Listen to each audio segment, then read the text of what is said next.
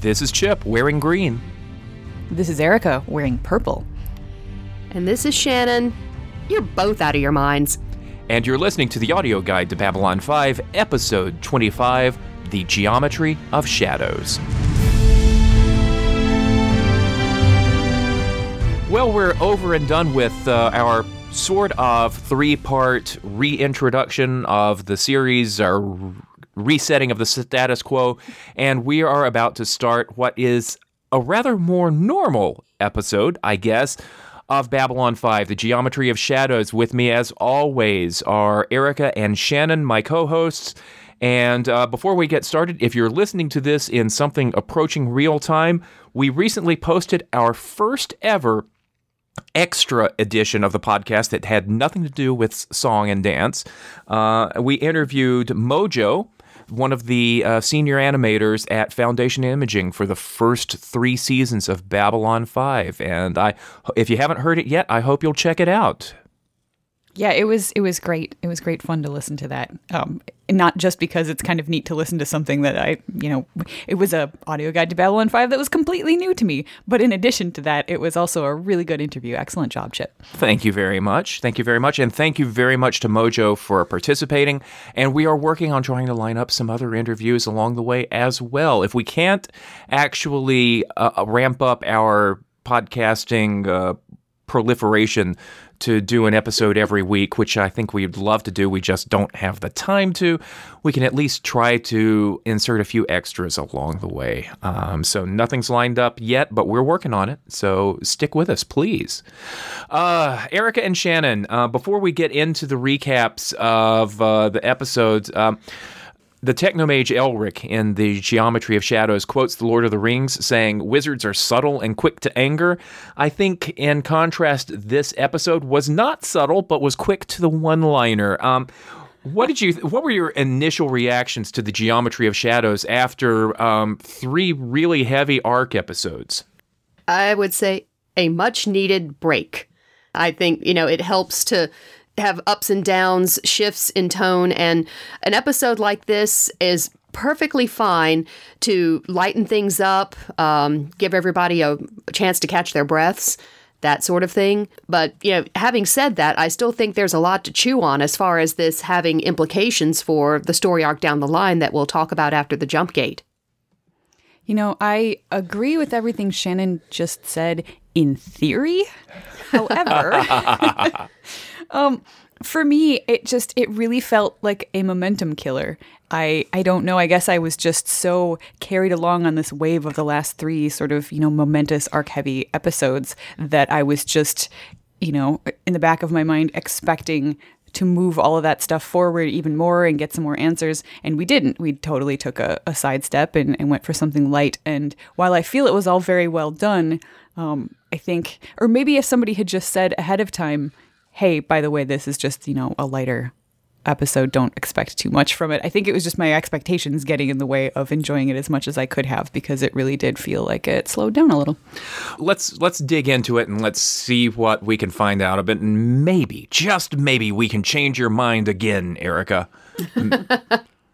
What you need to know, dear listener, if this happens to be your first ever episode of Babylon 5, the space station deep in neutral territory is the diplomatic center of the galaxy. 5 major governments and a number of smaller races try to work out their differences on the best days, or exploit and bully each other on the worst. Among these are the humans, led by new Captain John Sheridan, his second-in-command Susan Ivanova, and Security Chief Michael Garibaldi, who's been on leave ever since being shot by his second-in-command.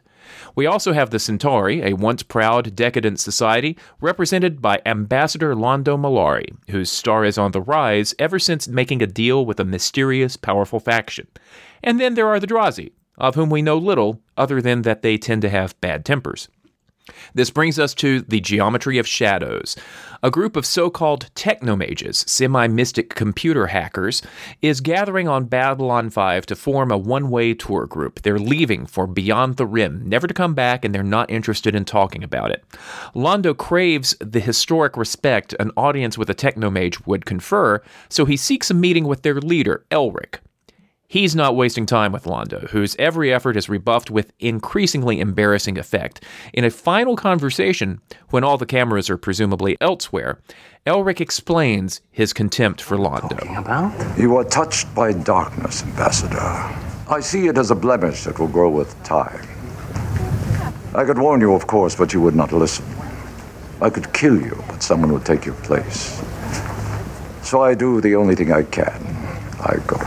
Meanwhile, in our official Star Trek-like B-plot, Sheridan has pushed through a promotion for Commander Ivanova and immediately tasks her with ending the factional brawling among the Drazi that breaks out every 5 years. Ivanova's at a loss when she discovers that the fight is literally irrational. The sides are randomly selected, and inadvertently ends the fight when she takes the badge of command away from one leader. That's not before she gets herself captured, giving Michael Garibaldi, who's suspicious of their new captain, a chance to feel useful and gallant again. He's back in uniform. And that's our episode, which almost feels to me like an episode from season 1. And we made a big deal about how all of a sudden this feels like real Babylon 5. Does this feel like unreal Babylon 5? I think it still feels real. I don't feel like it's as meaty as those previous episodes were that we just saw. So I do feel like something was set in motion in those stories. And like Shannon said, like there are hints of things that are related to that. You know, you get scenes with Londo talking to Lord Rifa, who comes to visit him, and Rifa wants to know, how did you pull all of this off? And, Londo's not talking, mostly because Londo doesn't actually know. But so, it's like there are little tastes of that sort of stuff scattered around, but there's not enough of it for it to feel like a biggie. It's just sort of a light appetizer or something. Yeah, I think it's something of a break. Things are still moving forward. They've just slowed down a bit so that we can change gears and upshift again a few episodes down the line. But it still works for me overall. We get some advancement of Ivanova's character, the fact that she gets a promotion and she is thrust into more of that leadership position that she really didn't seem to want a couple episodes ago. She was so relieved when Captain Sheridan arrived. And we have, of course, more of Londo's machinations going on as he tries to get some kind of visible support for doing the thing that ultimately deep in his heart he's not sure about. Yeah. So I think we're getting character movement a bit more in this episode where we were getting plot and character movement in the previous ones.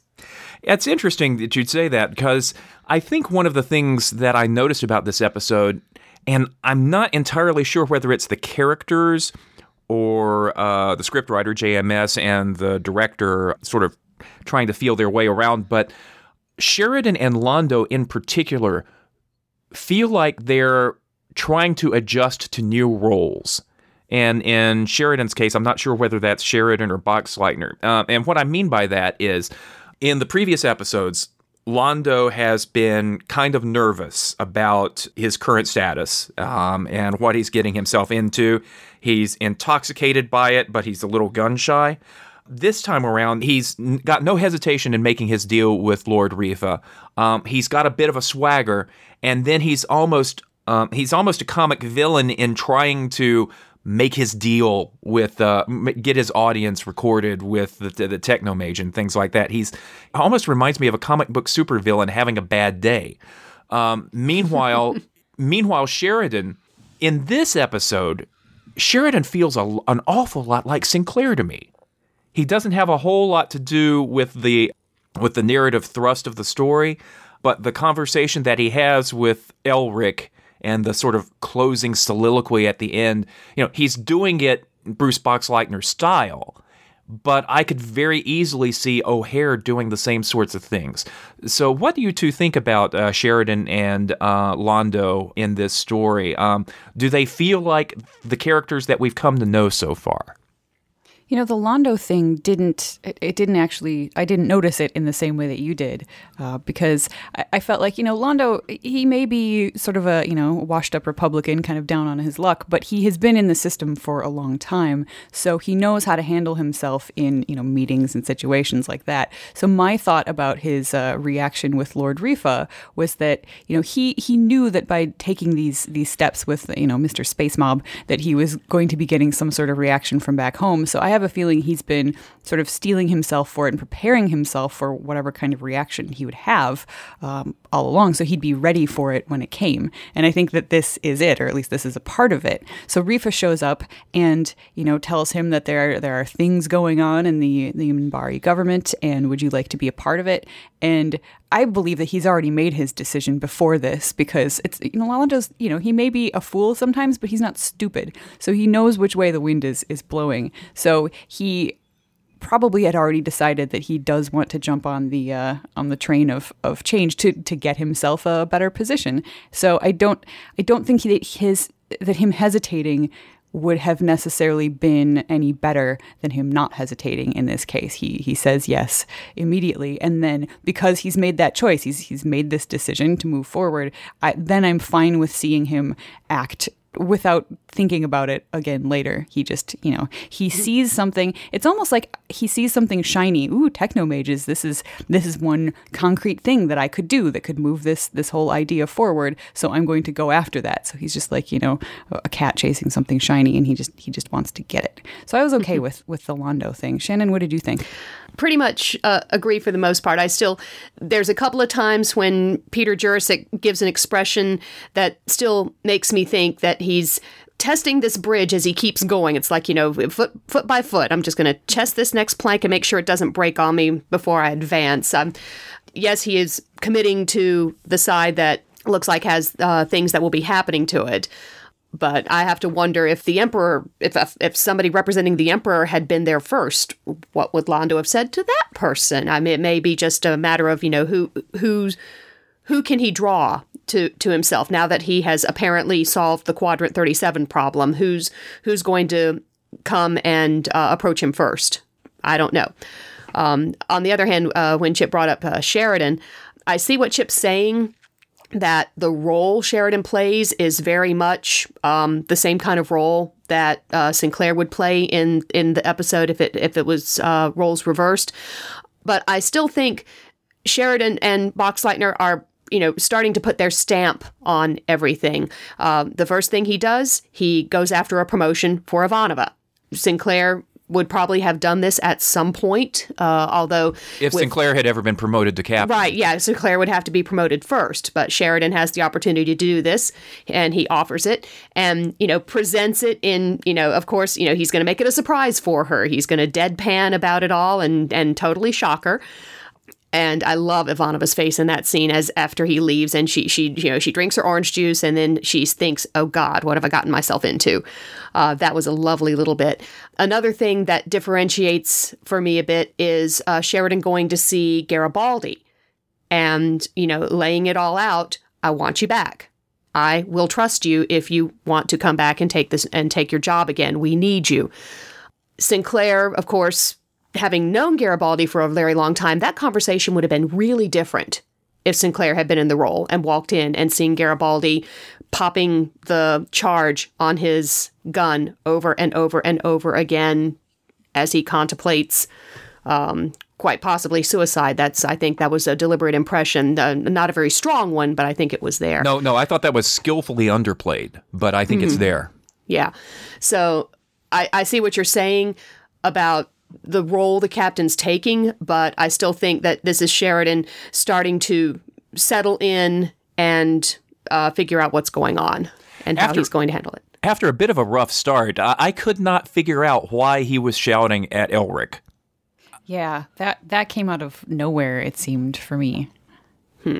Although it does help later on after Elric says, Londo's been using you and blows up the camera and things like that. And that gives them some place to go to afterward. Okay, we're both mad at the same guy. You want to go for a walk? I guess that gives the mutual character arc a little bit of a place to go. maybe. But it does strike me as Sheridan not yet fully inhabiting the kind of role that Sinclair would have, although he comes to at the end, because he is new at this. Yeah, I think I do agree that he's very Sheridan is very Sinclair-like in this episode, but I definitely agree with Shannon that he's doing sort of the same things, but because he's new to the station, it plays out differently. I think even his scene with Ivanova, yes, Sinclair would have, given her the promotion if he had the opportunity, but I think the way that Sheridan sort of, it's like he's sort of patient with her because she's going through a learning process, and I feel like it would have been somehow different, their interaction, if it would have been Sinclair. Maybe he would have actually stepped in and tried to help her more, as opposed to Sheridan just being like, nope, you got this. I trust you. You're on your own. Yeah, it's overly convenient for the show, but I think it's so helpful that we established that they had a previous relationship. They knew each other. They can get to that sort of trusting point. It really helps. It really helps that happen. So, speaking of Ivanova, how did you all feel about the B plot and the green versus purple Drazi stuff? It is one of the pieces of Babylon 5 fan lore. People love this B plot scene sort of in the abstract, but when you're watching it, when you're watching this part of the story at this point in the storyline, does it work? Is it funny? Is it strong? And does it serve Ivanova well? I was honestly kind of uncomfortable with it. I mean, first of all, your mention of Star Trek at the beginning, yes, this B-plot felt so Star Trek to me. On the other hand, I don't know how I feel about Ivanova just sort of, callously meddling in the affairs of this other race. Like, yes, I understand she needed to find a solution, but when she just walks up to the guy and takes the scarf off and puts it on the other guy and that starts a fight, yeah, ha, it's played for laughs. It's supposed to be funny, but to me, that just felt like, walking up to a woman with a head covering or something like that and just pulling it off. Like, that's not okay. So I had some real trouble with this B plot just because it seemed to be, and yes, this is not a religious thing. They make it very clear that it's completely arbitrary, but it still means a lot to them as a people. So, I mean, at the end, the fact that they were pretty much okay with it when she just took over because of their silly rules, that softened it for me, but I still felt a little icky kind of watching it most of the way through.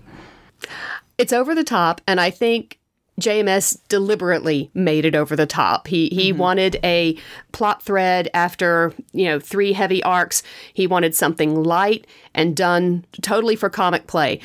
Overall, if you don't think about it too deeply, it works. What I particularly, like you said, the ending tends to sell it. The fact that the question as to whether Ivanova can take the green scarf and be leader is stuck in rules committee. And oh my God, the guy under that Drazi makeup just does such a funny turn explaining that. Interrupting that, I love that guy, that entire scene, that guy's performance. He starts out nasty, talking about spacing the other Drazi, and how long can you wait? Can you leap them in there for the entire next year? And he's just sort of nasty. And then when she takes the sash from him, and he's just like, and then he's bashful and ashamed about the rules changes being locked in committee. I love that guy's performance. It's just nuts. Yeah. And the fact that she can find this, it's all arbitrary. She's going to run with it. She's going to go dye all of their sashes green or purple or whichever color it is that they need to be. And as far as the station is concerned, problem solved. I would love to have seen a story or, a fanfic or something about, once the news got out and got back to their home world, whether people who disliked, if there are people who disliked this conflict disrupting life every 5 years, if they were like, that's a good idea. And like, were the women, the mothers who were sick of seeing all this fighting and, especially if it's upped into killing, sneaking around and dyeing all the sashes one color slowly to solve it. I would love to have seen some more for this, to see how it wound up affecting it. That is looking rather more deeply into the green versus purple conflict than I believe that was I had intended. that thought too. I mean, if you want to be really serious about it, the implication that Babylon 5 becomes a purple outpost, we're talking about season 2.5 of Babylon 5, in which a Greendrazi war fleet repeatedly and futilely attacks the station. Well, I just wondered what happens if, it's a port of call for lots of humans and aliens. What happens? But not Greendrazi. Yeah, what happens if a couple of Greendrazi need to make a stop off there on their way to Io? Like, they're going to get their booties kicked. Or, unless that's, Ivanova's point is, have the security guards watch him and yank him to the side and here, quick, die this. And, and just, keep going. Keep going with it. It's silly. It's almost, I think it's almost a parody of other situations in other sci-fi shows and dealing with these alien conflicts as the team tries to understand what's going on and find a peaceful solution. The fact that JMS presents something that flat out can't be peaceful without trickery, without some kind of subterfuge. So I think it works overall. As Ivanova tries to sort things out, this is not something she necessarily is comfortable doing. She is more comfortable running CNC. She is not as comfortable in trying to work in diplomatic situations. But Sheridan needs her to do this. And she starts it. And of course, this, gives Garibaldi the chance to find his purpose again, which is, I think, the other reason that the episode got written that way, especially after they actually wrote the broken foot in because Claudia Christian had an accident and was on a cast and hobbling around. And so they had to write it in. Yeah.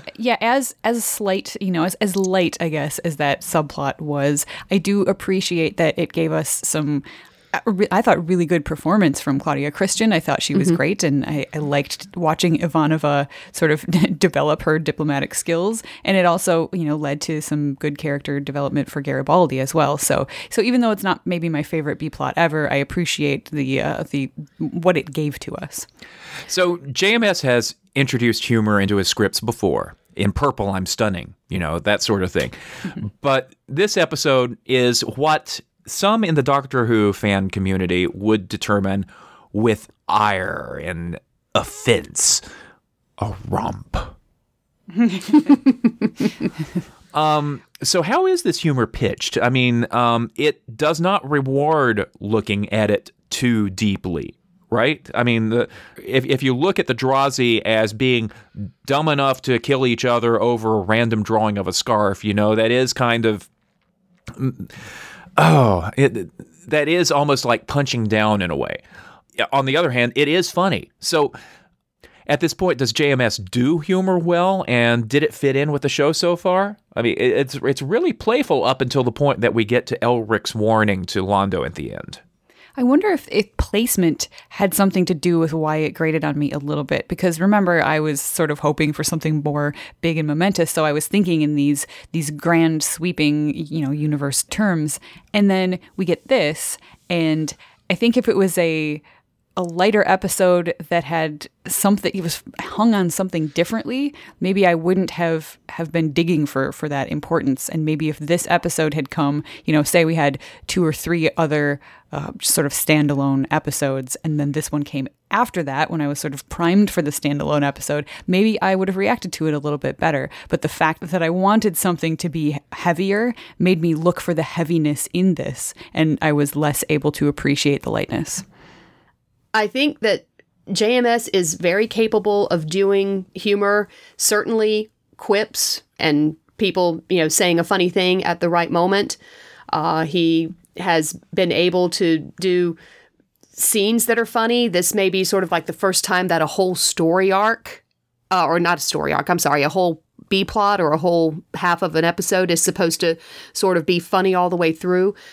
Like I said, overall, it worked for me. So I think it can be done.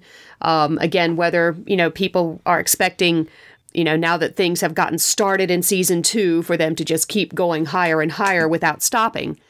If that affects how Erica reacted, how other people might react, that's up to the viewer.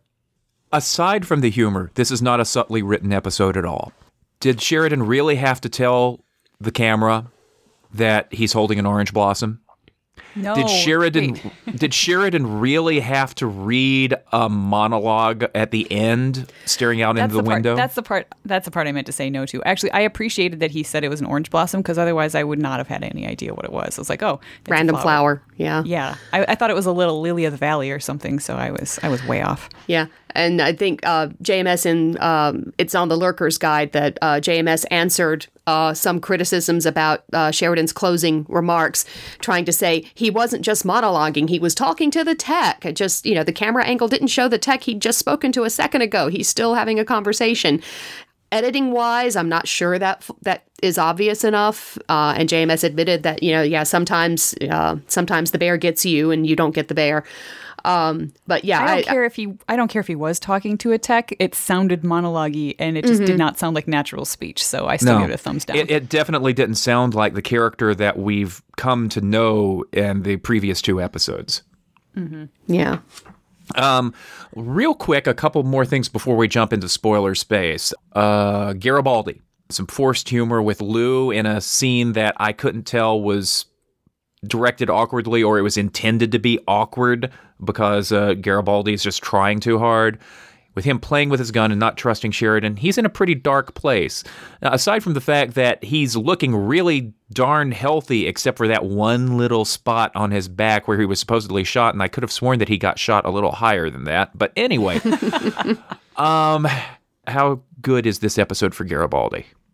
I think it's kind of a necessary episode somewhat to address because Garibaldi's had, there have been hints in previous episodes that Garibaldi is really kicking himself. How could he miss this? How could he miss Jack not being part of his team?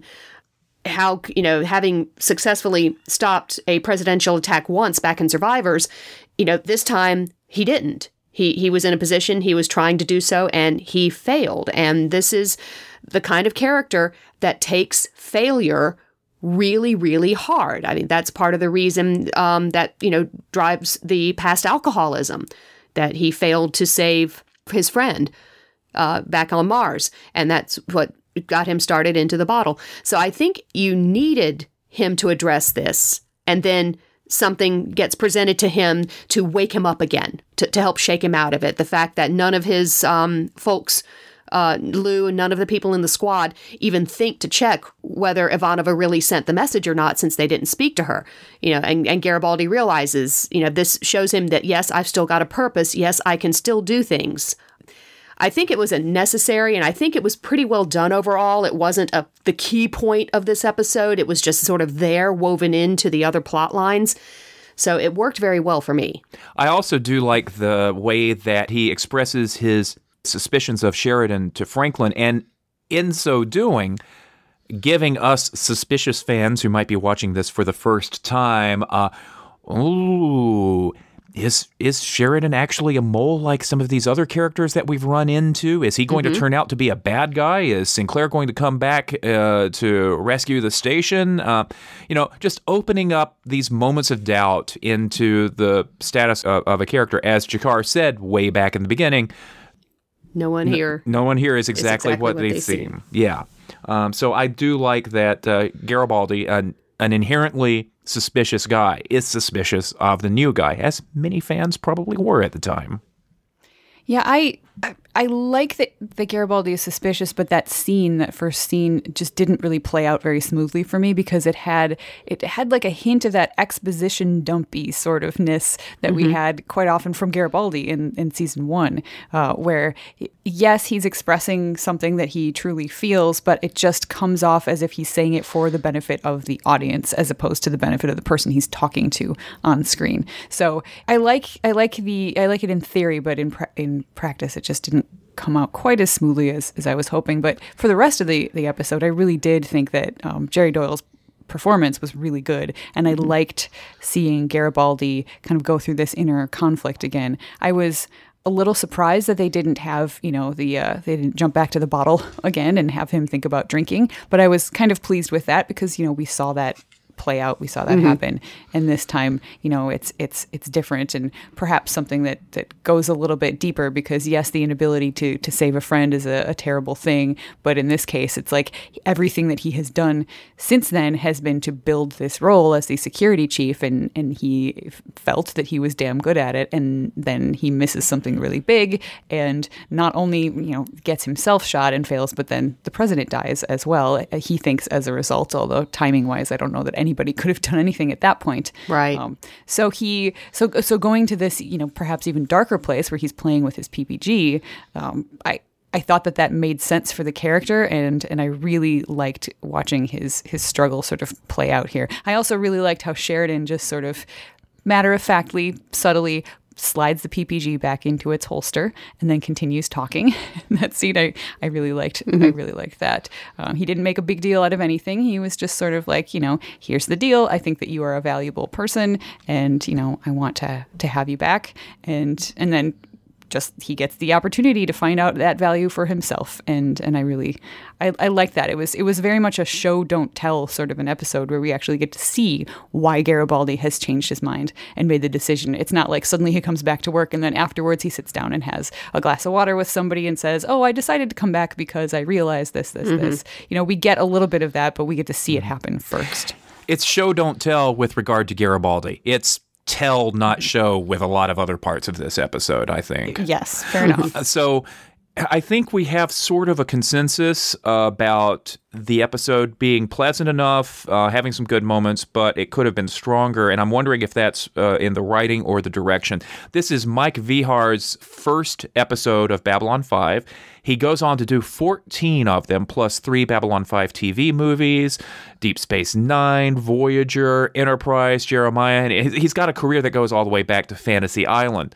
I'm wondering, despite his background, do some newcomer jitters show, or is this more of an issue of scripting than direction? It's funny you should mention that, because Steven adored this episode. He loved it, specifically because of the direction. He noticed the direction. He had to look up the director while the show was still in progress because he was so overawed and amazed at how well it was put together. He said, that when this ended, I asked him, how did you like it? He said, I really liked it. It was completely throwaway, but extremely well put together. And it's by my new favorite director of Babylon 5. So he was so excited to see that there are 13 more, plus the movies coming from this guy. He was just, because he said everything was very tight. One scene ended, boom, we moved on. There was no waffling. And then he turned to me and he said, "It's not all about the writing, you see." Yes, but he liked the camera work as well. There were a lot of camera motion and scenes that followed the Ivanova into the Drazi stronghold and stuff as one continuous camera move until she got in there and started talking, and so from a technical standpoint, this apparently was just like butter.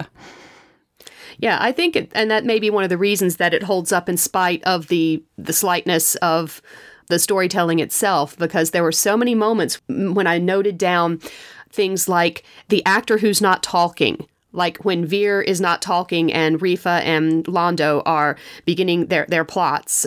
Just the look on Veer's face as he reacts to this. Yes. Stephen Furst did such a good job. I made the same notation about Jerry Doyle in another scene where he's the one doing the listening instead of the talking in that scene, and everything is spot on.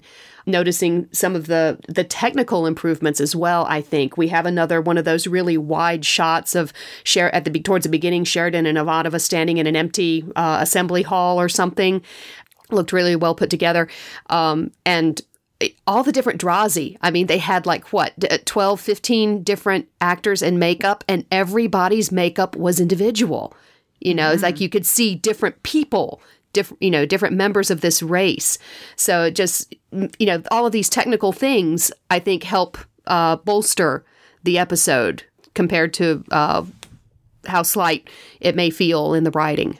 Even the lighting was good. You get the scene in Garibaldi's quarters where he's, thinking dark thoughts, and you have some really nice shadows on his face. Like, the lighting is just excellent in that scene. You really get what they have sort of done with the lighting. That's a perfect example of it for season 2, because it's not like it's brighter but also darker. So, you get to see more of what's behind him, and then the shadow is much starker. It's really nice. Yeah, even the Drazi brawls are kind of neat. I love how when after Ivanova puts the scarf on the other guy's scarf, and one of the guys in the back just gets so mad that he just runs over the tabletops and launches himself. It's just nuts. So last couple of points, and then we really need to get into spoiler space. Vir, he's developing quite a bit. Indeed. He's developing a bit of a backbone and a bit of a presence, and I like that. And Elric, Michael Ansara, the late Michael Ansara, better known to many of our younger listeners as the voice of Mr. Freeze in all of the Batman the Animated Series stuff, but a long, distinguished career. I love his voice. I love his attitude. He's not a twee Gandalf type. He actually he has contempt for Londo and to a lesser extent Vir. He's got attitude and presence, and he's not afraid to show it. For a guy walking around in a cape and glittery rhinestones on his shirt, he's got some swagger to him. I really like this character. Yeah, I thought he was great, and I thought I had recognized him from somewhere, but I went back through his insanely long IMDb page and realized I must have just seen him in enough things that his face kind of seemed a little bit familiar, because I am not familiar with the Batman stuff, so I just thought he was great. Everything you said, I completely agree with. Yeah, he's been a Klingon in multiple generations of Star Trek shows, and just a really, really stellar acting pedigree. So great character. Glad that we had him in this episode. Any final thoughts before we jump?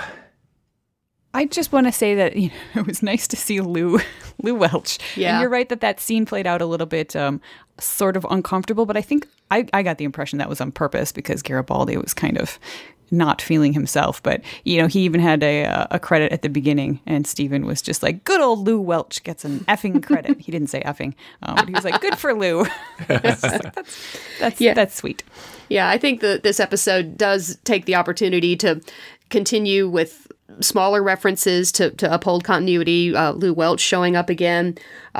Sheridan's obsession with oranges continues. He, talking about, having the fresh orange juice for Ivanova. We get our mention of Spoo with Londo freaking out over the fact that he's now the majority shareholder of a Spoo farm. We haven't heard about Spoo since like midnight on the firing line, I don't think. Can I just say that these technomages may look all hoity-toity, but they are pranksters like folks hanging out on 4chan. They are they're just hackers. They're nerds. They're nerds who are cosplaying.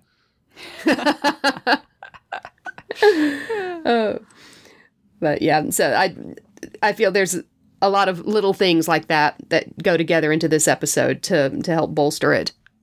And with that, we're going to prepare our jump engines to go through the jump gate and go into spoiler territory.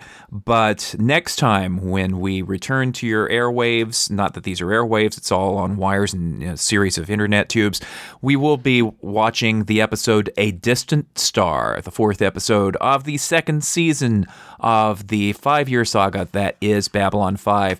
More episodes. Past episodes of the Audio Guide to Babylon 5 are at b5audioguide.com, and we are also on Tumblr and Twitter if you go to B5 Audio Guide.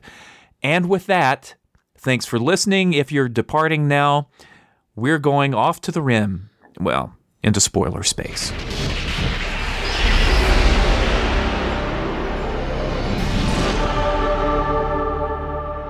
Welcome back, everybody. It was kind of a season 1-like episode, but it wasn't exactly throwaway, shall we say?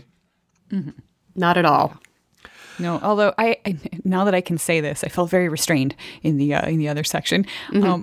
The title of this episode was very problematic for me because, as I've said before, I never remember what happened in these stories based on the titles. I'm terrible with titles, and I didn't remember what came next.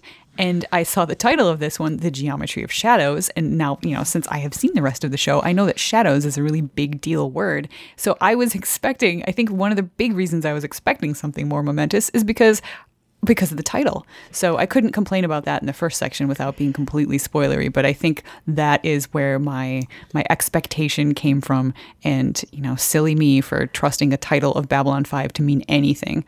I had the exact same kind of reaction.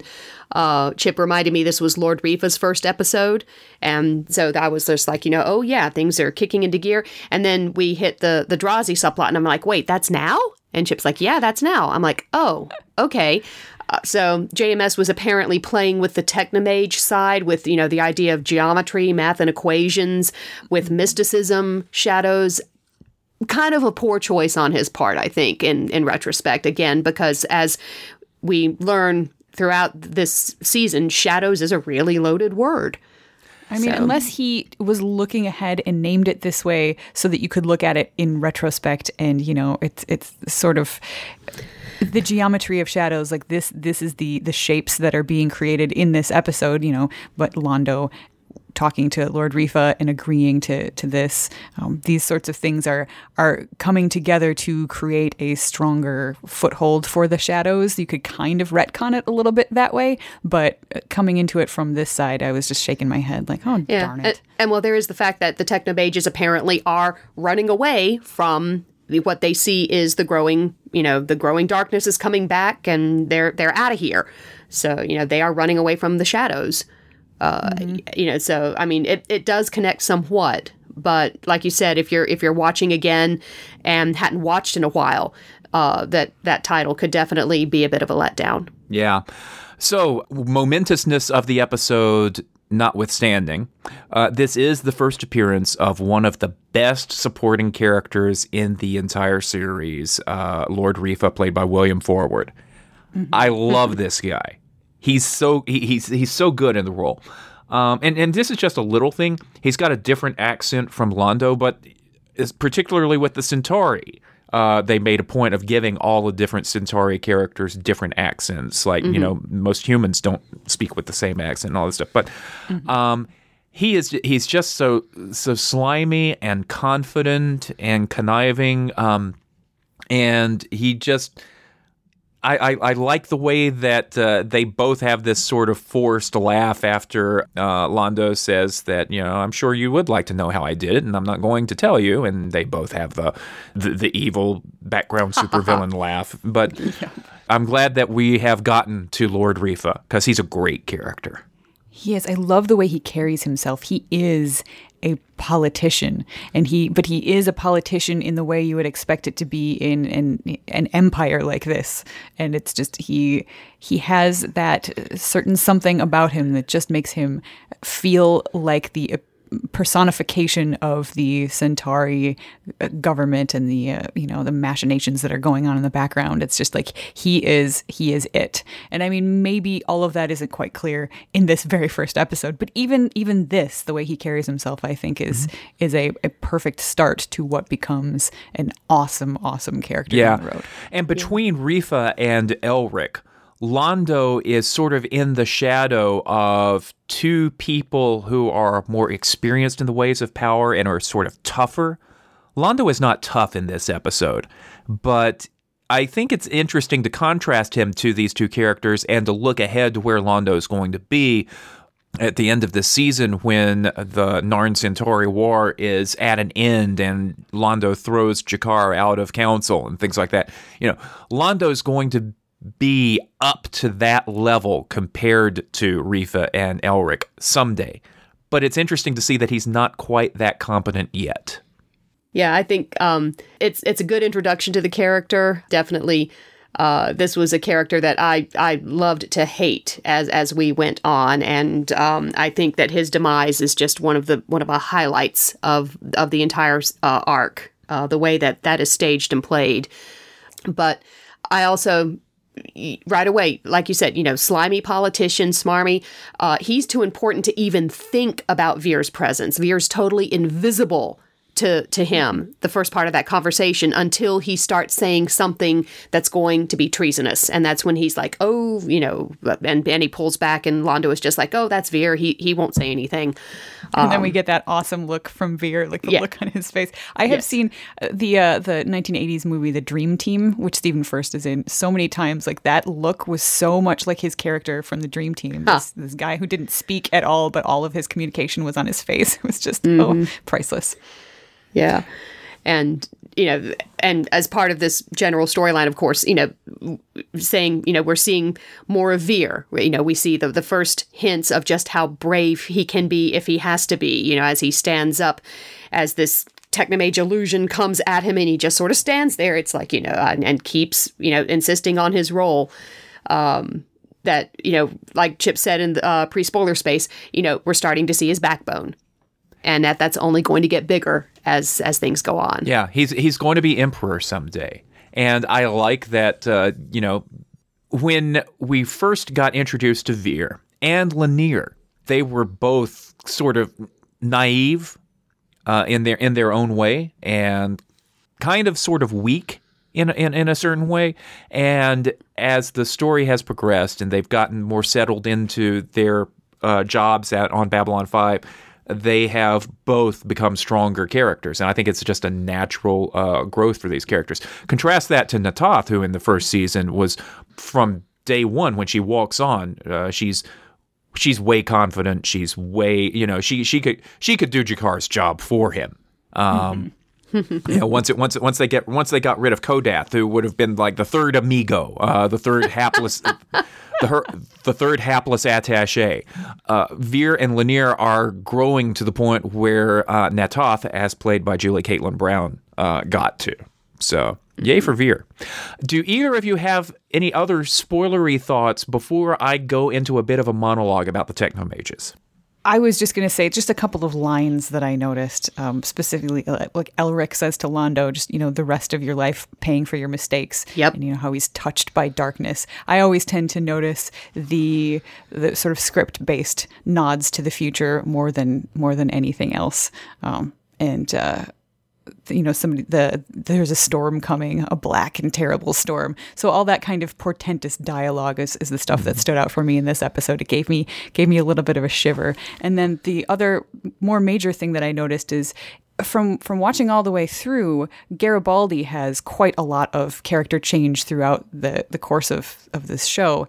And I guess I felt like maybe this was the very first time that we see the true darkness, because we got a little bit of it with his drinking before, but I felt maybe this is his personality change sort of starts here when he starts second guessing everything that he really feels certain of, and maybe it's just a little bit of a nudge that Psychor has to give him down the road to kind of get him to sort of go off the deep end. But maybe that's me reading too much. No, you're not. You're totally not, because so in this episode, Garibaldi describes his suspicions of Sheridan. And then in the fourth season, we have the scene between Alfred Bester and a Psychop played by Harlan Ellison. That's right. Where they talk about enhancing Garibaldi's natural suspicious nature. So, no, this is good. I don't know that it was necessarily intentionally done this way, but if you know your characters when you're writing the story, this is how Garibaldi would be, and this is the gateway to how Garibaldi will become once Psychor's done playing in his head. So, yeah, I think you're right on the money, Erica. Hooray! Yeah, a couple of things I wanted to mention in line with those lines that make you think and, sort of signal a lot of the story. We have the Technomage talking about, this darkness happened 1,000 years ago. And it just got me. I'm trying to remember how much of it was dialogue driven and how much of it was just me leaping on to that 1,000 years ago when, a place like this, what would people back then think of, a place like this? Well, you know what? They sent a place like this back, and they had to show it off as religion and magic for people to buy into getting Babylon 4 gifted to them in that war. So I loved that little bit of continuity, circular referencing, whatever you want to call it. The other thing that I thought about with Sheridan's character is I think he spends a lot of his screen time this episode talking to his colleagues about trust. He keeps insisting he trusts Ivanova to do what she needs to do to solve the Drazi problem. He trusts Garibaldi because Garibaldi knows the station like, nobody else, and, he needs that. I think this is Sheridan deliberately pushing things, as we are going to find out in an episode or two.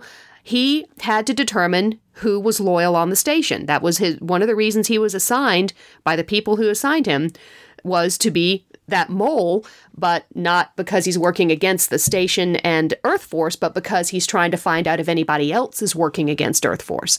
So I think that his push and his emphasis on trust, I think, has a bit of a purpose for that secondary job he's been given. Good point. Good point. All right, everybody, I need you all to fasten your seatbelts. We're going to talk about Technomages a little bit. Here we go. Yeah, here we go. So Technomages are surprisingly important to the Babylon 5 sort of expanded universe and Babylon 5 fandom, despite the fact that this is the only time they are going to be seen in the entire 5 years of Babylon of Babylon 5 proper. We're going to get the image of the Great Hand reaching out of the stars in a very few episodes, and we're going to have Ansara's wonderful line as part of the Season 5 theme. But other than that, that's all we get of the Technomages in Babylon 5 proper. However, a Technomage is a regular on the Babylon 5 sequel series, Crusade. Galen also appears in the telemovies A Call to Arms and B5 The Lost Tales, which I confess, Shannon and I have still yet to actually see that one. That may be a special... I'm just surprised I've seen something that you guys haven't. Yeah, tell me. Yeah, that's you're one up on us, and you're going to get some. We're going to get some emails about that. Maybe I'm like statement. 1/2 up on you. The Technomages also appear in Book 1 of the Centauri Prime trilogy of novels by Peter David. That trilogy of novels really extends the Babylon 5 storyline and wraps up several loose ends that were left when Crusade didn't get made, and things like that. And there is a full-on Technomage trilogy written by Gene Cavelos, who also wrote the Shadow story in the previous run of novels, the one that takes a look at what happened to Anna Sheridan and Morden on Zahadum. Technomages are basically cyborgs, as explained in the novels and glimpsed when we see implants in Galen's back during Crusade, and they are actually wearing technology that was created by the Shadows. And the first season finale of Crusade would have revealed that rogue elements in Earth Force were attempting to create their own Technomages using Shadow implants. And these sorts of notes and bits like that make me all the more annoyed that the relationship between Babylonian Productions and TNT fell apart so spectacularly, and that Crusade came to nothing, because I think that would have been really cool. But instead, all we get is Elric and a couple of other guys waving their hands and doing holograms in the air. But Technomages, they're actually really kind of important to the Babylon 5 universe. You just have to know where to look for them. Yeah, when that guy made the symbol in the air, Stephen was just like, F you. Like, what? He's like, that's what it says. It looks like it says, or maybe it was F off. I can't remember. I thought it was like Jimmy Page's symbol from Led Zeppelin. I don't know. I may be the voice of dissent here, but I'm somewhat glad that at least as far as Babylon 5 proper, that the Technomages are basically on stage long enough to give a warning and then they're off again, because they could so easily have been yet another Deus Ex Machina opportunity, the way that the Great Machine on Epsilon 3 is. It's just so very tempting to pull them back to solve problems that couldn't be solved. I like the idea of the Crusade storyline and the tie-in media. I think that's a good place for the Technomages to mainly be is in the tie-ins in the novels and such. But like I said, that's just me. I completely agree, actually. I think that I feel weird about the technomages because, yeah, they're so out there and powerful and weird. And I mean, you get Sheridan basically talking about Clark's Law, any science that's sufficiently advanced is indistinguishable from magic. And I think that's exactly where the technomages lie. And I think that's always a really tricky thing to bring into a science fiction show, especially when it's sort of cloaked in this, religion and not exactly religion, but there's a lot of ceremony and stuff. Yeah, it's mysticism around it. It is. It's very, very much mysticism. And I guess I just don't necessarily want to deal with, sort of parsing the mysticism versus the science. And it's an easy out in a lot of ways. Definitely you get the possibility for Deus Ex Machina, as Shannon said, but you also get just the possibility for sort of, even in a place where it's not saving the day, going, way, way out there with what's going to happen technologically. And we already get some of that in Babylon 5. So I think that what we've got is enough. So I'm happy with the technomages just being a little bit of seasoning here and there. Yeah. I mean, that was one of the criticisms of Crusade. And it's been long enough since I've seen Crusade that I'm not sure how deeply I recall it. But, you had your thief character and you had your wizard character. And it was almost like Dungeons and Dragons in the Babylon 5 universe. Yep. But that's way on down the road. We haven't even talked about whether we're going to touch on Crusade at all. We've got 5 seasons worth of proper Babylon 5 to get through before we get old. So, so that's for another time. So that was the Geometry of Shadows. And next time, A Distant Star. Erica, the baton is yours. And until that time, this is Chip in Durham. Erica in Edmonton. And Shannon in Durham. And you have been listening to the audio guide to Babylon 5 and Green Rocks. Purple. Quit it.